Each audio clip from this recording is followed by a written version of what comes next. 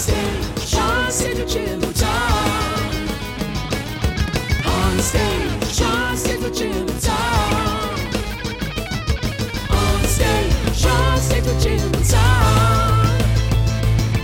On stage, Sean Signature Time.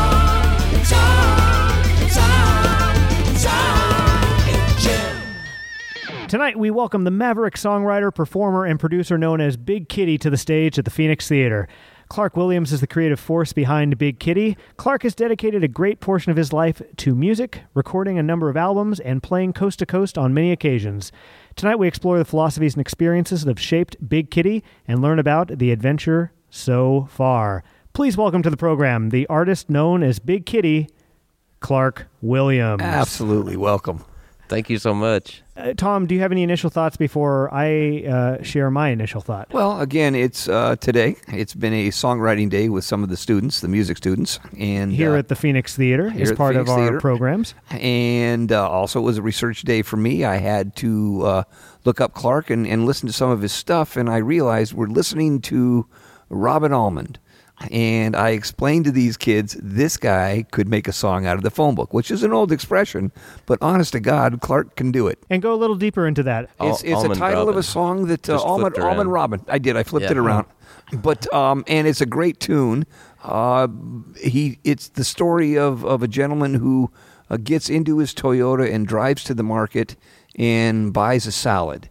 And by the time he's put the salad together, you realize, oh my gosh, this is an everyday occurrence for a lot of people. This is my life, walking down to the market, hitting up the salad bar or the hot food section, putting it together, and Clark has turned it into a song. Phenomenal.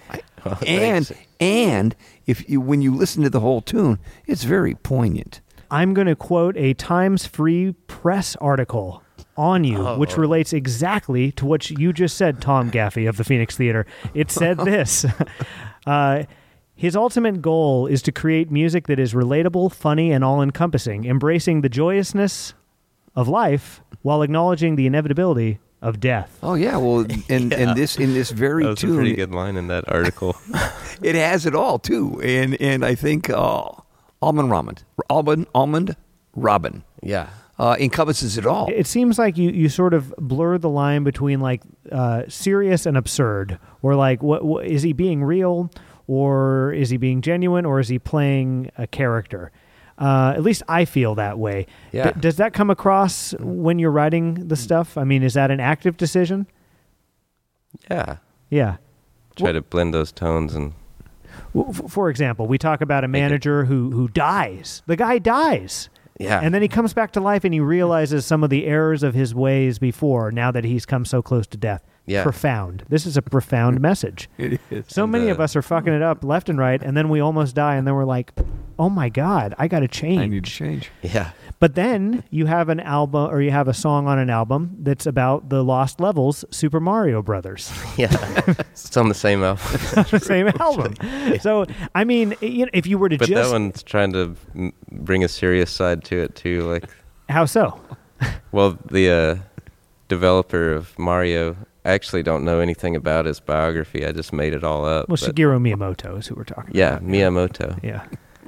And I just made it like a big broken heart kind of story. Like he was really depressed when he made that game, which that's something I've heard. That's the one detail I know. He was depressed.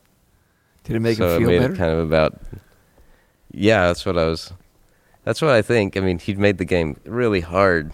There's regular Mario, and then he made this to be the sequel, but it was Super Mario. insanely hard, way harder. And so they wouldn't even release it in the United States. You moved to Sonoma County back in October of 2015, just last year. You were living in Chattanooga. You've been playing music for 20-some-odd years, it seems like, maybe 15. And you sort of had developed, it seemed like cult followings, like on the East Coast and in certain towns that you would travel to. My understanding is that you fell in love, and that you have a child now, and that was partially or maybe completely what led you to Sonoma County. Is that? Oh, completely, yeah. That's all right. Yeah. You played at a friend of mine's house recently, at the Orchard House. My dear friend Charlie Rags Davenport, who I try to mention almost every show because I love him so damn much. And shout out to Charlie. And I heard that there was a girl who was at that show who watched you play, and then she sat outside crying after your performance because she was so overwhelmed with emotion. Wow. That's awesome. You hadn't heard that. No. Now, I don't know. I don't remember seeing anybody crying. Now, I don't know like how much tragic shit she had going on before she watched you play. But that's pretty profound, you know? It's like something from another era. And when I look at you, I think, this is somebody who seems like he wasn't made for these times. Do you like agree with Brian that? Wilson. Do you agree with that statement? Oh, well, there's definitely a lot of truth to that. Yeah. As to how I grew up, you know. It's funny you mentioned Brian Wilson. Just my obsessions and stuff. Well, yeah. Brian Wilson has that album, I Just Wasn't Made for These Times. On that album, I think it's the song Love and Mercy. Do you know that song at all? Not very well. Yeah. Just a little bit. It's just basically summing this whole thing up, which is like, you sometimes you turn on TV and you're like, boy, this is a tough world that we live in, you know? Oh, yeah. And gosh, sometimes I don't even want to leave the house, but fortunately you do leave the house and you create the music like you've created and you've shared with us here tonight. But it was magical, singing music that definitely felt like it was not coming from 2016. It felt like it was coming from the era of Woody Guthrie. I know as an influence for you. Oh yeah, sure, yeah. And you can actually, but you can also feel the Tennessee influences. The dance, the twang, the voice. Is there any like philosophy or mindset or I guess I'd just say vibe of that era of music or that genre that really attracts you? Along with his question, how much of that is Tennessee? Well, I am from Tennessee, and so my voice sounds like that, and so my body is kind of the Tennessee part. And my hands play the guitar like in that style, and so, I learned that, but it's a lot easier to sing without trying to mask an accent. So just sing real ragged and individual. That's a Woody Guthrie, big Woody Guthrie influence. He had something he said about that. Like he didn't want to sound like a slick voiced singer. He'd rather sound like the trash cans outside and the wolves howling or something like that. And is that... I definitely agree with that. I love that. And I love that's something about Southern music or, just folk music actually of any kind that I really like. Just the singing without training, but very full-throatedly, like a very strong singing with just a idiosyncratic voice. You're also involved in a thing called Splendor All Around. Yeah. Splendor All Around is a Bay Area-based music collective with a school bus venue. Yeah, really sweet, modified, customized school bus with the windows up high so you can stand up all the way. And they talk about how their tour is about intimacy, abundance, and freedom, and what folk music can be in America today. And they want to spread splendor all around. I mean, that fits in perfectly to me. I fit perfectly with that statement of purpose, just to use music and performance to bring more to everybody. You are yourself now a parent. How's that been? Have you enjoyed it so far? Well, it's been totally life-changing. For sure. Yeah, I find new parts of life that I never would have found without having a kid. I think that's really beautiful because he doesn't have children. I don't have children. And you hear that so much. You hear that you discover new ways to love. It forces you to change because you get taken to your previous limits and you have to surpass them in many ways. And you also, you have a new person that's made from you and hopefully somebody you love and they just bring a whole new side of life. Has having a child affected the music that you write? Oh, man. I don't know, really. Probably so. I think actually it's affected me in a way that I've just kind of I've kind of become less inhibited with what I really want to write, and so I write what I really want to. Because, you get a sense of the brevity of life. That's so fascinating that a birth gave you that sense of the brevity of life. Yeah. Because I've had that experience with deaths in my life. That has given me a sense of the brevity of life. So fascinating to hear you say that a birth gave you a sense of the brevity of life. Yeah. Well, it makes you think about, now I'm as old as my dad was at this, period, and I only have so many years left, and at some point I probably won't be able to sing a D anymore. So might as well. See, you are so different from your contemporaries. This is what we keep coming back to. A lot of people have children, they get more uptight. Oh, yeah. You have a child, you're less uptight. Somebody else has someone die near them, they're like, fuck, life is short. Someone is born near you, and you say, wow, life is short. I'm really lucky to have a very supportive partner, Yudi, who's also an artist. Her name's Yudi, and we're married, actually, but we're both, supportive of each other and doing, art for our work. And so that's really helped a lot, If you have a kid with somebody who is not supportive of that and wants you to have a regular job, that would make it a chore. That would make it so much different. How has she changed your outlook? How has she changed your life philosophy? I mean, whenever you meet someone that you build a life with, that you create life with, that you basically intend to be partners with for the rest of your life, that's profound. And I'm curious if you can reflect on it a little bit. I mean, what has that partnership meant to you? What was life like before and after?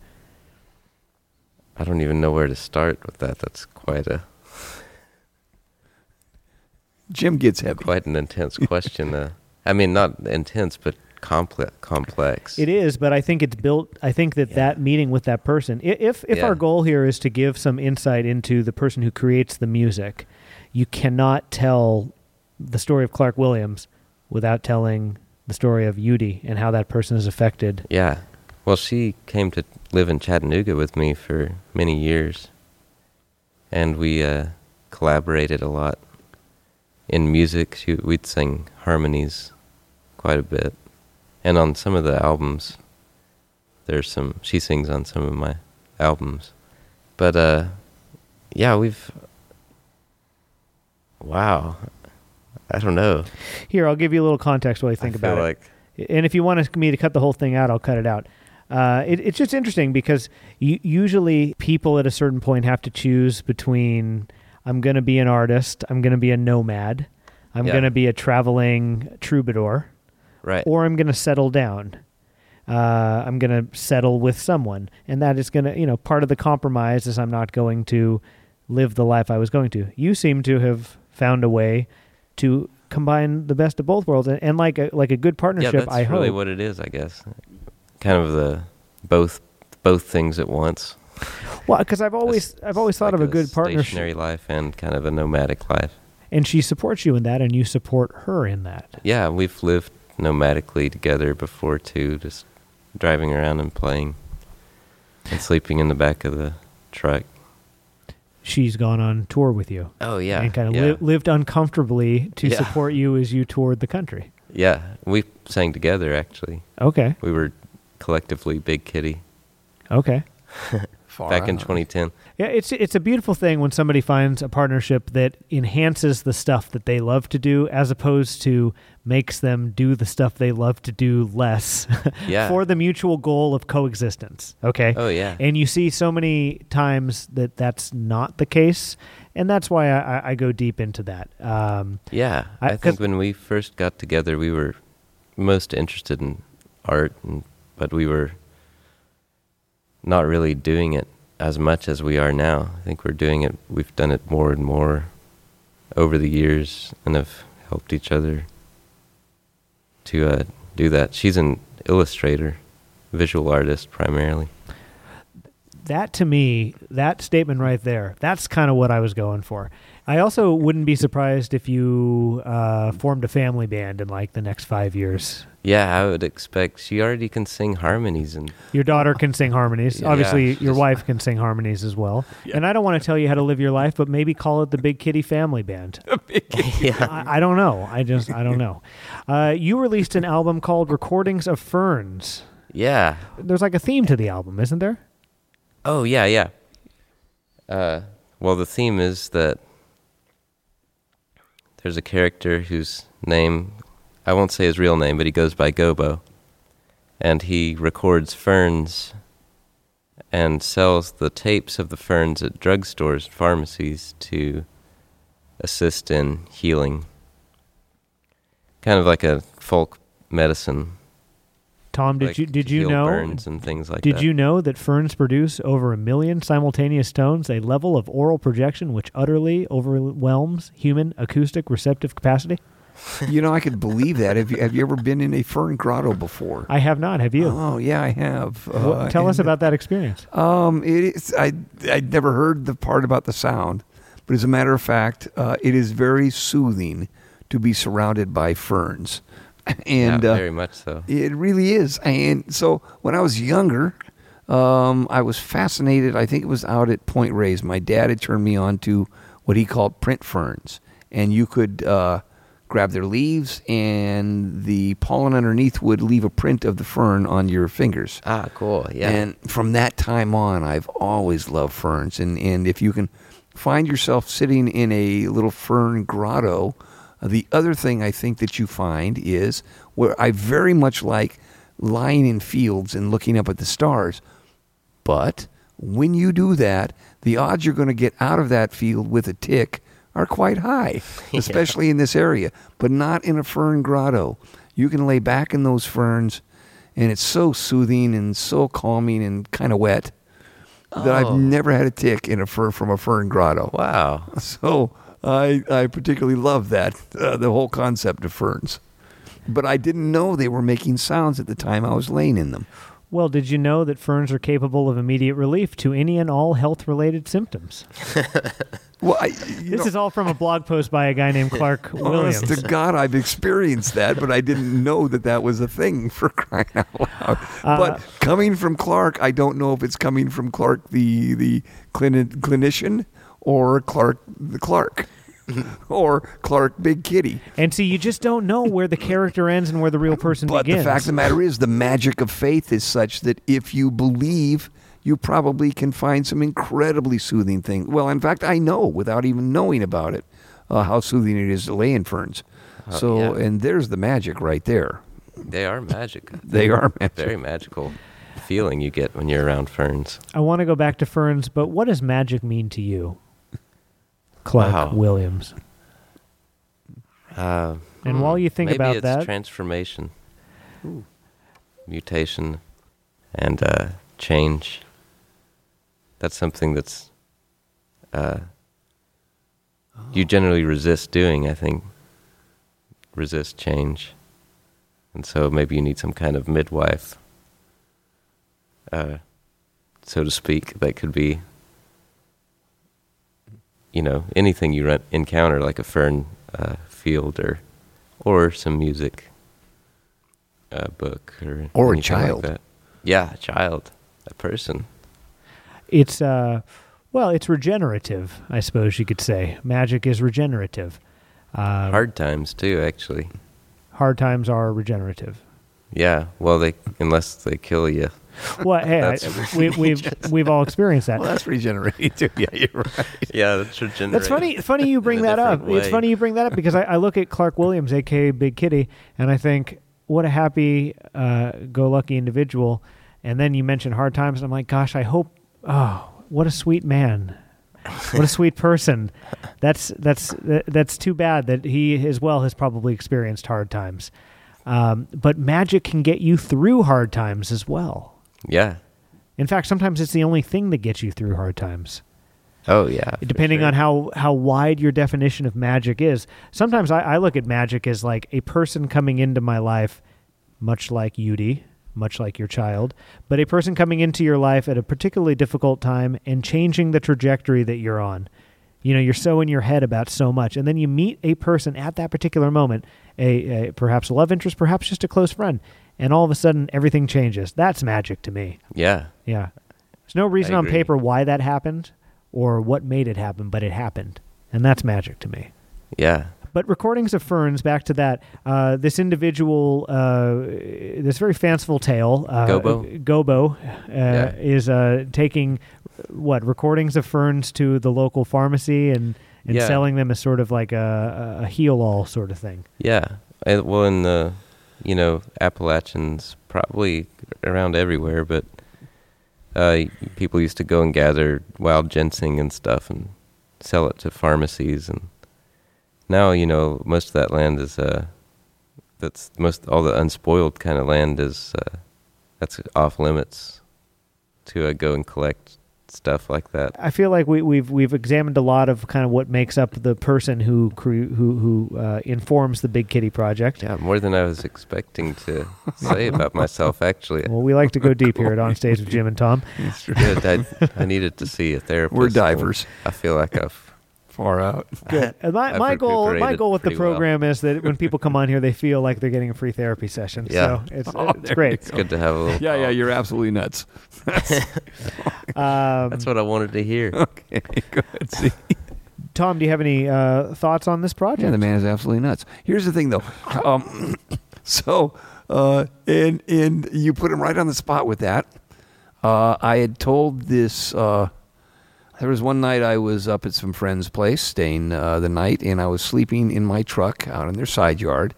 And by the end of the night, I had to go out and jump on the trampoline at like 3 or 4 in the morning, with some bears that lived in the neighborhood. And then when we were done jumping on the trampoline, we went next door and dug through the neighbor's garbage. So I had told this story to the very next morning, because the kids had woken me up way too early. Guys, come on, I was out jumping with the bears on the trampoline, and then when we were digging through the garbage next door, your next door neighbor came out with his gun and chased us down the street, and so I really haven't slept much. Well, so as I was leaving the next day, Adeline, who is just one of the most precious people in my life, she was probably, I don't know, maybe 7 or 8, and I was in my truck, I was almost awake clean. And she looked up at me and said, "Tom, I got to know one thing." "Oh, what's up, Adeline?" "Did you really jump on the trampoline with the bears?" "Oh, I got to go." Anyway, I had to tell her, Adeline, the things that are particularly crazy that I tell you about, don't necessarily believe them. But I'm still looking for a more appropriate answer than that. Because the appropriate answer can change a life, I think. Perhaps so. I feel like I'm looking for it. You're hoping you find the answer to that question? Yeah, this is that question and many of the other questions that you asked me tonight. I feel like how do you I was answer just that kind of guessing. Well, that's because because it doesn't matter, because a lot of what I ask doesn't matter, and we spend a lot of time stressing about these questions like I asked. It all doesn't matter, but it's interesting, and that's why I asked it. But ultimately, it doesn't matter. And if one can get through life not thinking too deeply about all the stuff that really matters, and they can just find meaning and purpose and joy without having to really deeply examine those things, then I say more power to them. Who can get away with answering with that line, ultimately it doesn't really matter, and do it so casually, so matter-of-factly, and yet so perfunctorily, all in one shot? That's just incredible. Well, how about this? Then I'll leave with this quote. So what I'm saying is, just because there wasn't definite answers to some of those questions, don't feel bad. Yeah, no. Because it doesn't matter. But the end of this statement, I think, really sums up a lot of this stuff. It's particularly the story you just told, Tom, about jumping on trampolines with bears. Oh, the bears. And many of the stories and art that you've created. The first half doesn't really apply, but the second half really does. There was a New York Times columnist named David Carr who passed away a couple years ago. I was a big fan of his. And there was a quote that he wrote in his book, that, and the quote is this: I now inhabit a life that I don't deserve, but we all walk this earth feeling we are frauds. The trick is to be grateful and hope the caper doesn't end anytime soon. Yeah, I that's a believe good that. one. Yeah. And I think that sums up the Big Kitty experience and the Tom Gaffey experience. Yeah, all in one shot. And the life experience. So the trick is, everybody out there, if you're looking for truth, be grateful and hope the caper doesn't end anytime soon. Perfect. And I'd like to say thank you to Clark Williams for Thank you so creating much, some dude. music and some magic that is relatable, funny, and all-encompassing. And the world can seem dark, but music like this can help it feel a little bit lighter. Shine a little bit of light on the world. Yeah. So thank you for joining us Thank you very tonight. much. Stick around and, you're watch what's going to happen next. This guy's great. If you'd like to experience that joy, take that man's advice. Take Tom Gaffey's advice, because there's going to be two very different sets of music that are going to come up here in a moment, performed by our good friend, Clark Williams, Big Kitty. Thank you again for joining us tonight. It was an honor, and it was a pleasure.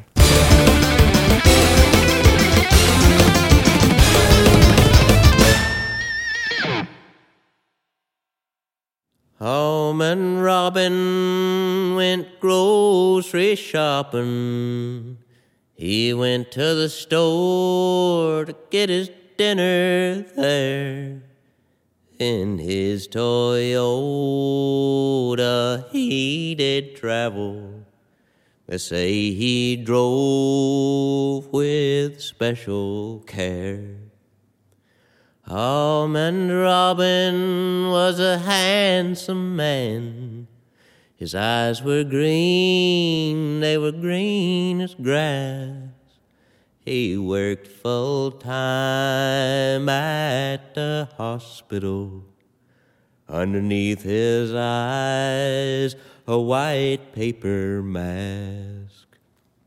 He pulled his Camry into a parking spot. There's a lot of other cars and people around. Had to walk a long distance across the parking lot just to watching the sun going down. Almond Robin approached the salad bar. He filled his little box all up with salad greens, sliced cucumbers and cherry tomatoes, shredded carrots and other good things. A jar of pickled beets caught his eye, so Almond left that salad bar. He reached for the beets with his weak left hand, and the jar fell down and shattered on the floor. The store manager swiftly approached him with a push broom in his lily white hands. Good Almond said, "Sir, I am sorry." And the manager said, "I understand. I know you often come to pick up your groceries in our little store." And then the manager began to hiccup. He fell down and died there on the floor. And then a live lobster called out to Almond, "Come remove me from this tank." Set me down by the manager's head. It's Almond's hands deep in that water sank. "Take these rubber bands from off my pinchers if the manager's life you want to spare. Good Almond did as the lobster requested, and the lobster combed the blood out of the manager's hair. The manager's eyes, they opened wide, and his lungs, they filled with breath. The manager said, I'm gonna change my life now that I have met with death. On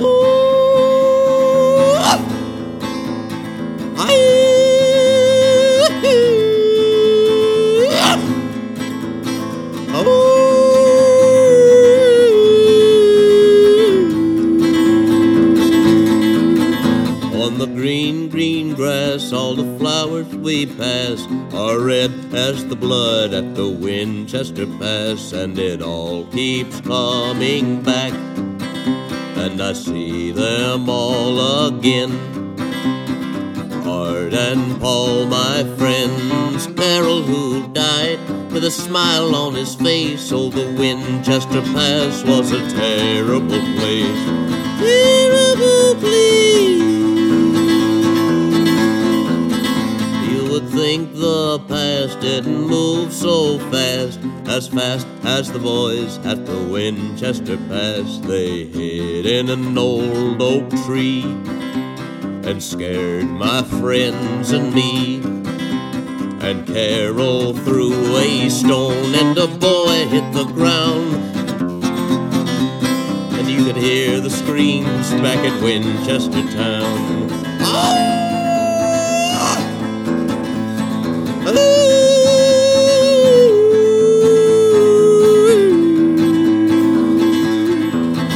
Now my daughter Dawn will marry Paul's son, and once again back at Winchester town I'll see the only one who recalls the breezy day when our childhood blew away like a view from this train. The sheep in the rain, oh, the Winchester Pass again and again and again and again and again and again and again and again and again.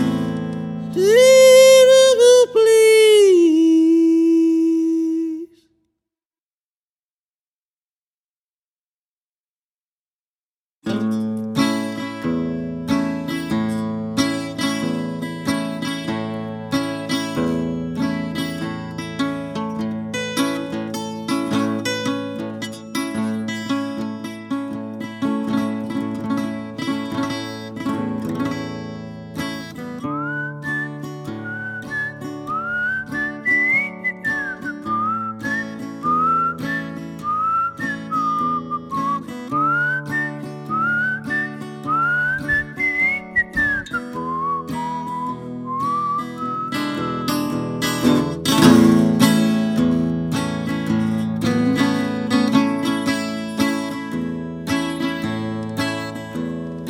Every year, 10 years go by, I've met a brand new butterfly.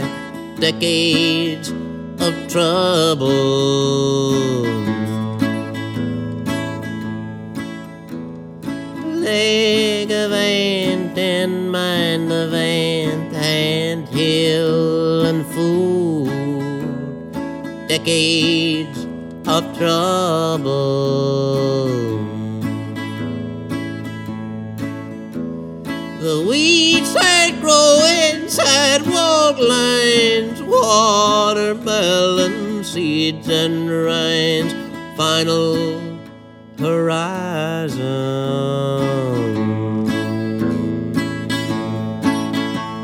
I rolled 10 times 10 miles, and slowly through the season, loving dead cats, old big kitties, waiting for his ninth life to last.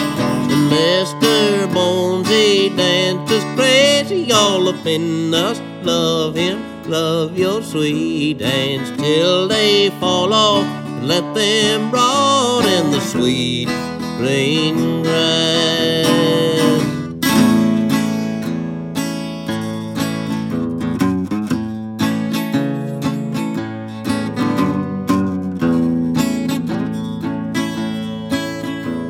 Grocery store filled up with lead, AKs fashioned out of bread. Final horizon.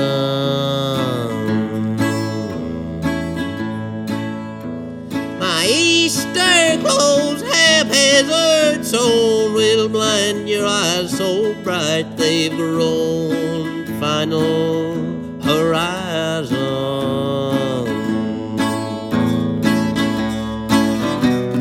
Last night I dreamed that I was drinking water in an ice cream parlor. Flowers twining round my legs that pulled me to the ground. They pulled the legs right off my body, and I was floating like a honeybee. My legs became two mighty rivers that flowed onto the sea. So pleasant to see.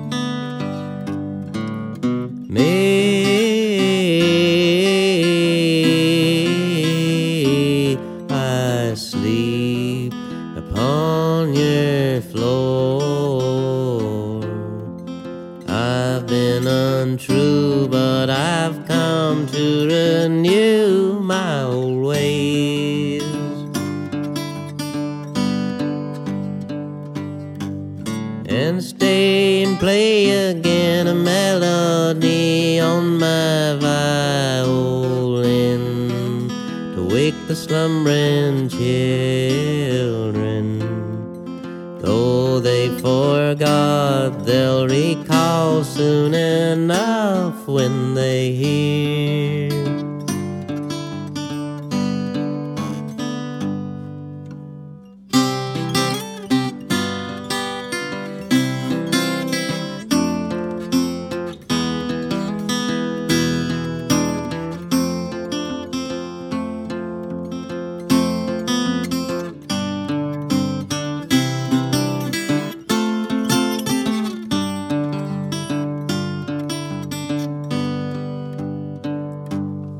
And maybe I'm gonna sleep in the Chevrolet until you say I can come back in. Da, da,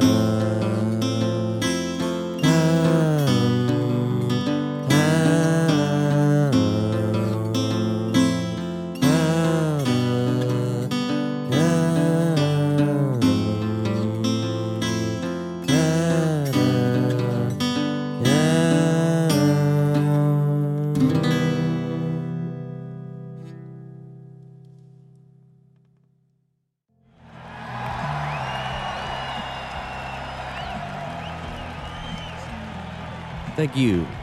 Thank you. Thank you. Thank you so much. It's the boy who smelled real good.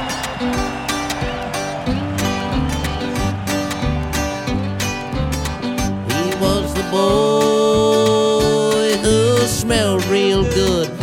say he smelled like wood, like a cedar or a pine. He was the boy who smelled real good. He was the boy who smelled real good. Strangers approached him every day. They hiked from hundreds of miles away. They said, what smells good? Is it you? Is it you? Left our lives behind to smell of you. We left our wives behind to smell of you.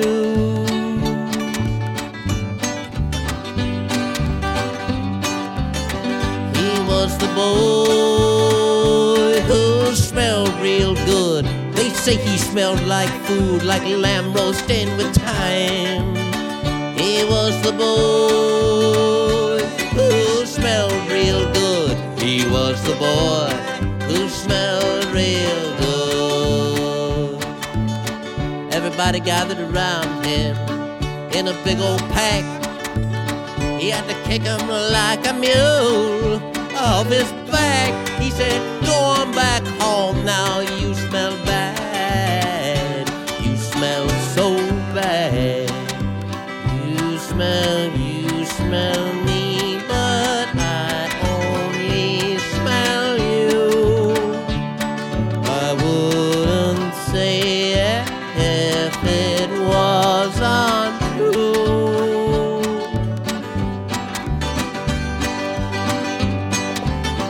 He was the boy who smelled real good.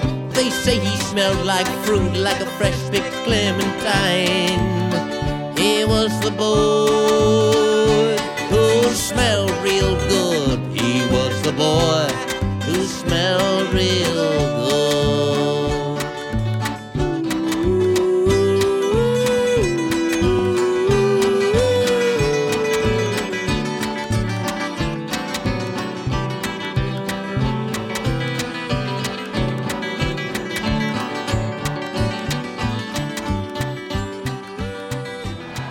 Thank you so much, everybody. Thank you so much. Thank you so much.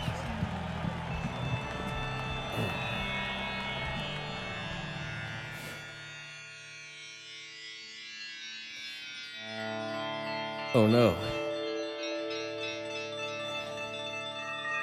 Oh no. Giant blades are growing out of my fingertips. Oh no. Giant blades are growing out of my fingertips. Oh. Giant blades are growing out of my fingertips. The blood is pouring out in sheets. Oh, the pain is so bad. I can feel it all the way. Through my knuckles, through my palms, down to my elbows. Giant blades are coming out of my fingertips. I'm losing so much blood. My fear is that I will die tonight. But that cannot happen. But giant blades are growing out of my fingertips. Oh, to die today on what has otherwise been a really nice day. When I woke up this morning, the birds were singing in the tree by my bedroom window. The air was fresh, crisp. I thought I could live forever. But now, giant blades are growing out of my fingertips.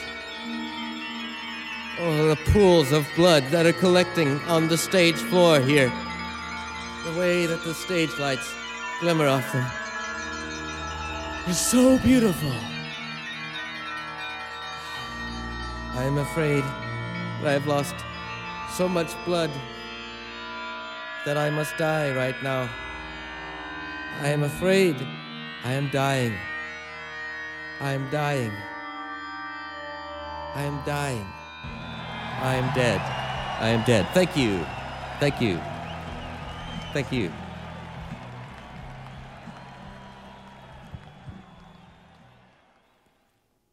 I wish that I were small, 2 centimeters tall.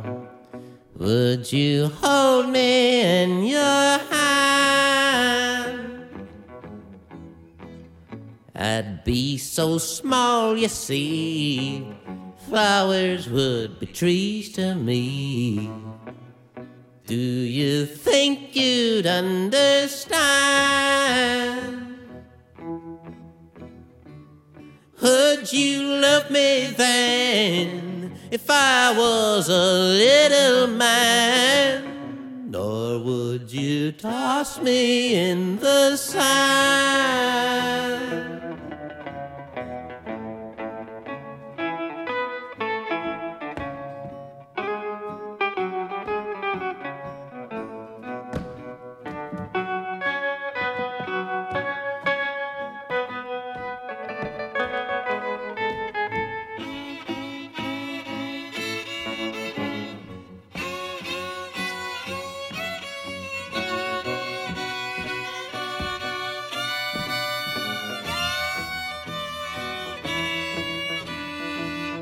I wish that I could be as tall as the tallest tree.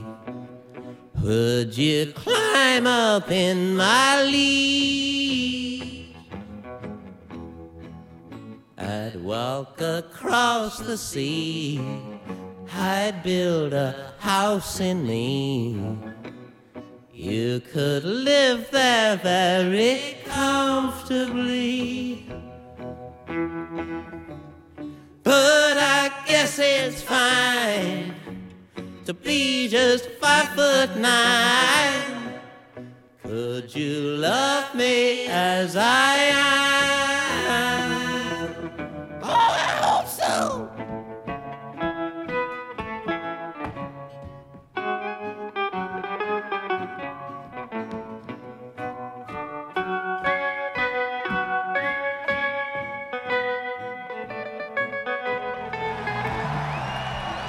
Thank you so much. Thank you. Here's a message of importance to millions of people who are continually pale and washed out, weak and run down. Doctors will tell you that these conditions are often caused by a deficiency of the you need to build healthy blood to keep your body function properly and to keep you physically fit and mentally alert. Of course, pallor and weakness can come from other causes, so see your doctor regularly. But medical studies show that 2 out of 3 women, particularly those between 15 and 50, and many, many men, lack recordings of Fern. So if you're not getting the recordings of Fern your body needs, if you feel weak, run down, and are easily upset, get new pep, vigor, and color for only $15. Start taking recordings of Fern tomorrow.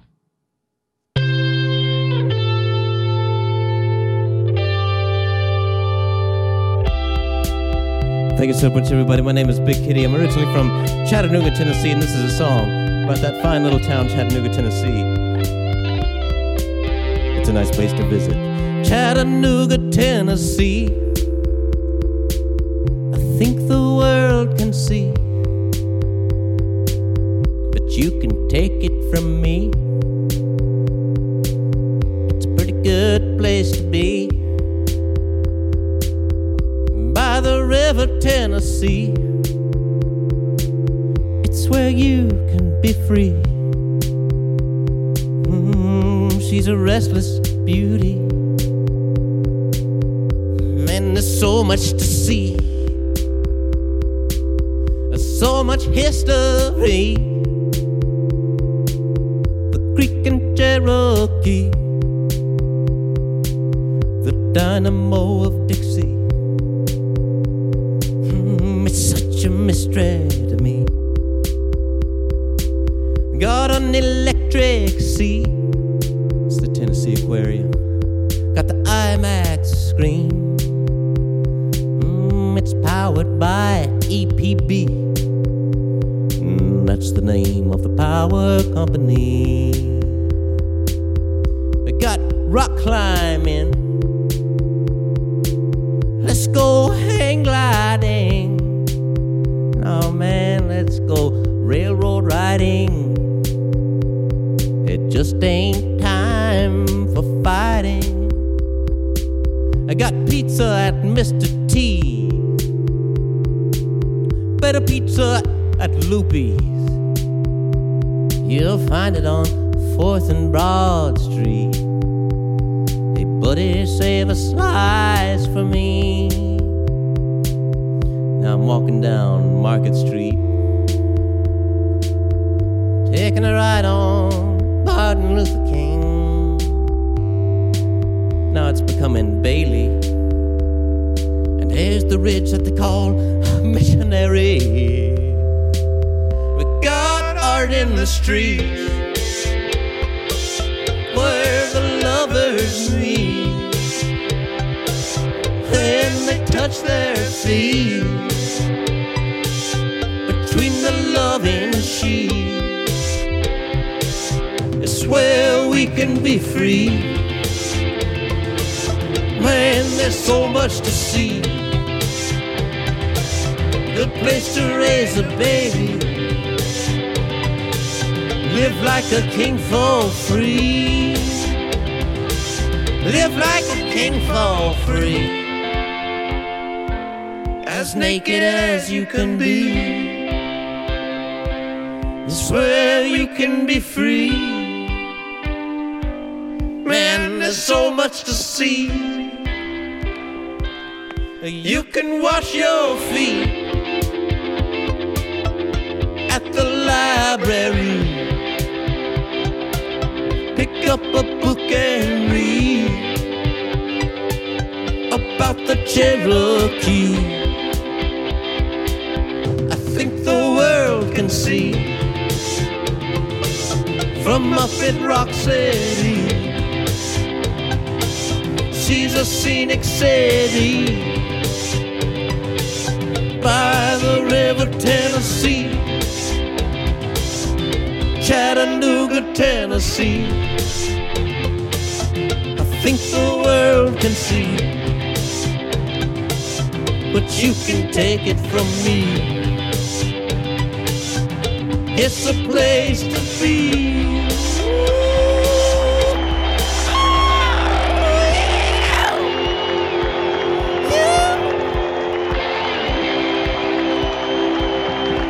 Thank you so much, ladies and gentlemen. My name is Big Kitty Clark Williams, and it was a great pleasure to play for you tonight. The glorious Petaluma, California. I only got 1.5 or 0.5 songs left for you tonight. And I ain't wasting no time telling you that I love you. Telling you that I love you. I ain't wasting no time telling you that I love you. I ain't wasting no time telling you that I love you, love you, love you, love you, love you, love you, love you, love you. And I got some records for sale in the back, records for sale in the back of the house. I love you, I love you, I love you, I love you, I love you, I love you, I love you, I love you, I love you individually. I ain't wasting no time telling you that I love you, telling you that I love you. Thank you everybody so much. It's been a great pleasure, and we have grown tremendously together. Thank you so much.